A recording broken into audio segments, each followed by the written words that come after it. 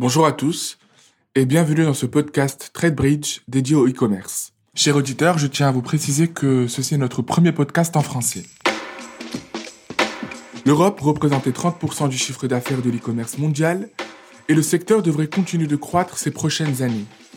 Pour mieux appréhender le marché européen, il faut prendre en considération certains paramètres.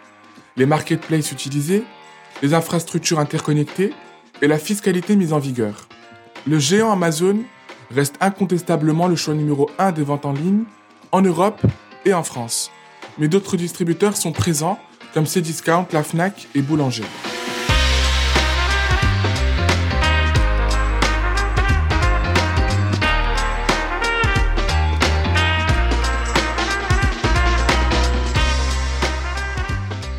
Nous recevons aujourd'hui Stéphanie Frakowiak, présidente de TradeBridge en France, pour répondre à certaines de nos questions. Bonjour, je m'appelle Stéphanie Frakowiak et je suis présidente de TradeBridge en France. Alors selon vous Stéphanie, pourquoi Amazon ne domine pas de la même manière aux États-Unis qu'en Europe ? Au contraire des États-Unis, c'est quand même si on a l'Union européenne et on a des règles qui sont cohérentes sur tous les pays, ça reste plusieurs pays où il y a plusieurs langues, où il y a plusieurs niveaux d'impôts, où il y a des marques qui sont connues, pas connues, où il y a des climats différents et tout ça. Et donc Amazon, bien entendu, est arrivé avec une infrastructure avec beaucoup d'avance sur la France, en particulier avait pas mal de retard en passant sur l'internet et en passant sur de l'e-commerce, ça c'est connu. Et l'Amazon a pris de l'avance, donc a pris de l'avance en termes d'infrastructure, a pu mettre en place des vitrines internet qui fonctionnent bien, qui ont du volume, qui ont des petits prix et tout ça. Et on dit tout cela,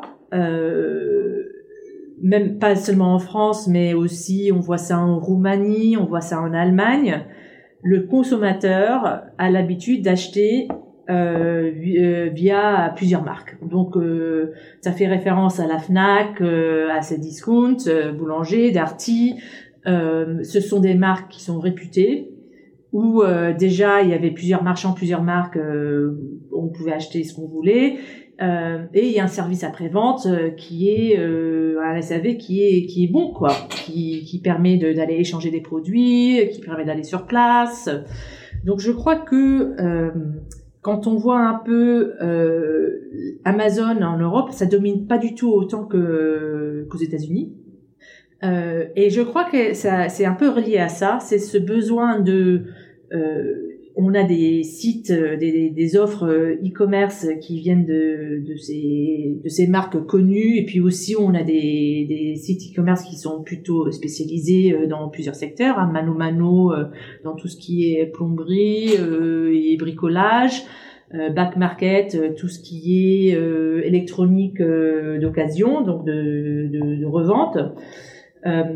C'est cette particularité que on a affaire avec quelqu'un qui est en local, qui permet un service après-vente qui est plus en local, pas toujours, mais plus en local, qui donne une meilleure expérience client.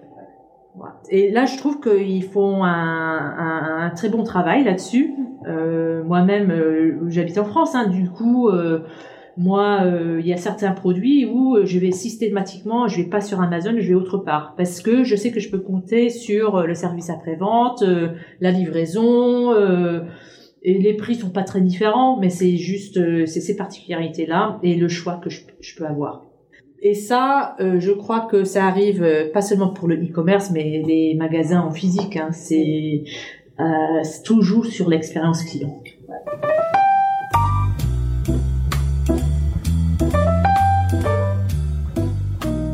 Selon vous, est-il nécessaire aux e-commerciaux d'élargir leur champ de commerce pour maintenir leur niveau de performance ? Donc pour moi, le e-commerce, en fait, c'est une chaîne de distribution. Donc le même sujet, il faut garder le même sujet en tête pour le e-commerce qu'il faut pour un distributeur physique ou un magasin en physique. C'est-à-dire quelle est mon offre qui pourrait attirer des clients. Est-ce que je suis le plus rapide? Est-ce que je suis le plus écolo? Est-ce que je suis en local? Est-ce que je suis spécialiste? Est-ce que je suis dans la qualité? Et là c'est la question d'or. Tout le monde veut la réponse. Je crois pour moi la règle de base, c'est qu'il faut pas essayer de trop faire. En fait, il faut choisir un créneau, être le meilleur dans ce créneau, et puis après élargir. Donc c'est d'aller à côté, que ce soit du côté géographique ou que ce soit en termes de secteur, et de partir de là. Donc bien entendu, est-ce qu'il est nécessaire d'élargir les champs de commerce? Bien sûr, si on veut une croissance, oui, et même si on veut maintenir un niveau de loyauté, de faire revenir les clients, ou on vend quelque chose qui doit être renouvelé tout le temps, donc tout ce qui est mode, nourriture, bien entendu, les gens reviennent parce qu'ils ont toujours besoin de nourriture ou ils ont besoin de s'habiller. Mais tout ce qui est par exemple électroménager, j'achète ma machine à laver, est-ce que je vais revenir pour acheter mon grille-pain, mon robot cuisine, donc c'est où est-ce que je vais aller ailleurs? Et puis même dans la mode, on voit bien.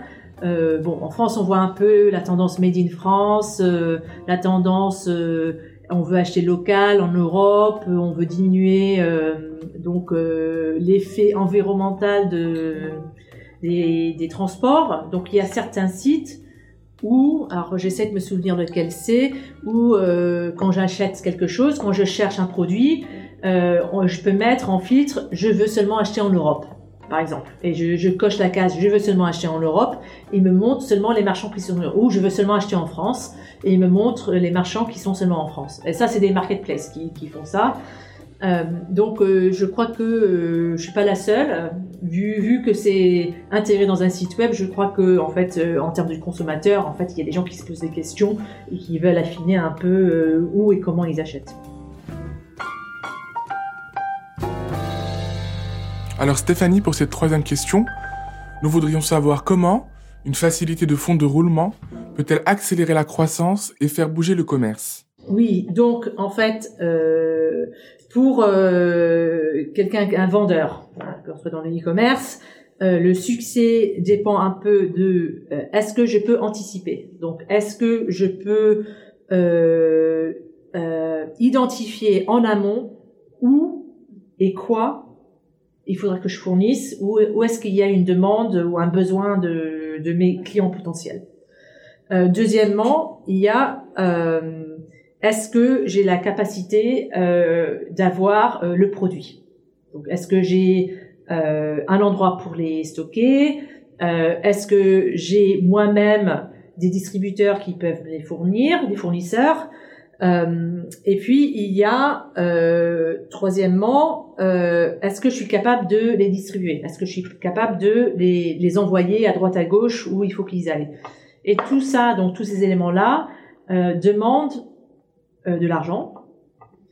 L'argent n'est pas infini, donc on n'a pas tous la chance d'avoir un gros fonds de roulement. Du coup, il faut faire des choix, ou il faut faire des choix et des choix très difficiles, ou le travail donc de quelqu'un qui est dans le e-commerce et qui a une nuance de finance, c'est de trouver moyen de mieux distribuer et mieux accéder à des fonds de roulement qui peuvent sortir un peu de leur business model.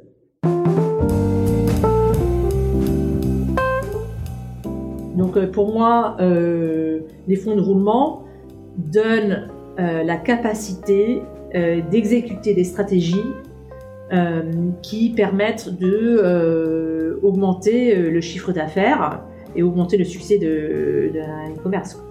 Et pour cette dernière question, Stéphanie, selon vous, que pensez-vous de l'avenir du e-commerce à l'horizon 2022? Pour l'avenir du e-commerce, tout vient dans l'exécution, et l'exécution vient de la diversification. Donc la diversification de que ce soit les fournisseurs, que ce soit les produits, que ce soit les chaînes de distribution, Il y a des trucs très intelligents qui sont en cours en termes de distribution, que ce soit à vélo, en e-scooter, avec des entrepôts qui sont distribués en local, moins centralisés. Donc il y a des éléments qui sont très innovants là-dessus, qui sont en cours. Mais tout ça vient, cet élément d'exécution vient de la capacité d'avoir une prévision sur où et quoi et comment on aura besoin dans 6 mois. Et là, je sais qu'il y a pas mal d'outils, de startups très innovantes, d'innovation même dans les grandes marketplaces qui étudient ce sujet pour voir un peu comment, avec toutes les données qu'on a dans ce monde de plus en plus connecté, comment est-ce qu'on peut s'en servir, que ce soit, ça peut même être des discussions sur les réseaux sociaux, ça peut être des éléments de macro. Comment est-ce que ça peut impacter ce qui va arriver dans 6 mois, et donc comment est-ce que nous on peut prendre un risque, avoir une prise de risque qui nous permet d'être bien ciblé sur le marché, quoi. C'est un problème de base, c'est un problème de tous les métiers, toutes les entreprises qui essayent de vendre. Mais je crois que ça continue là-dessus, et c'est l'incertitude qui est le gros sujet, quoi. Comment gérer cette incertitude?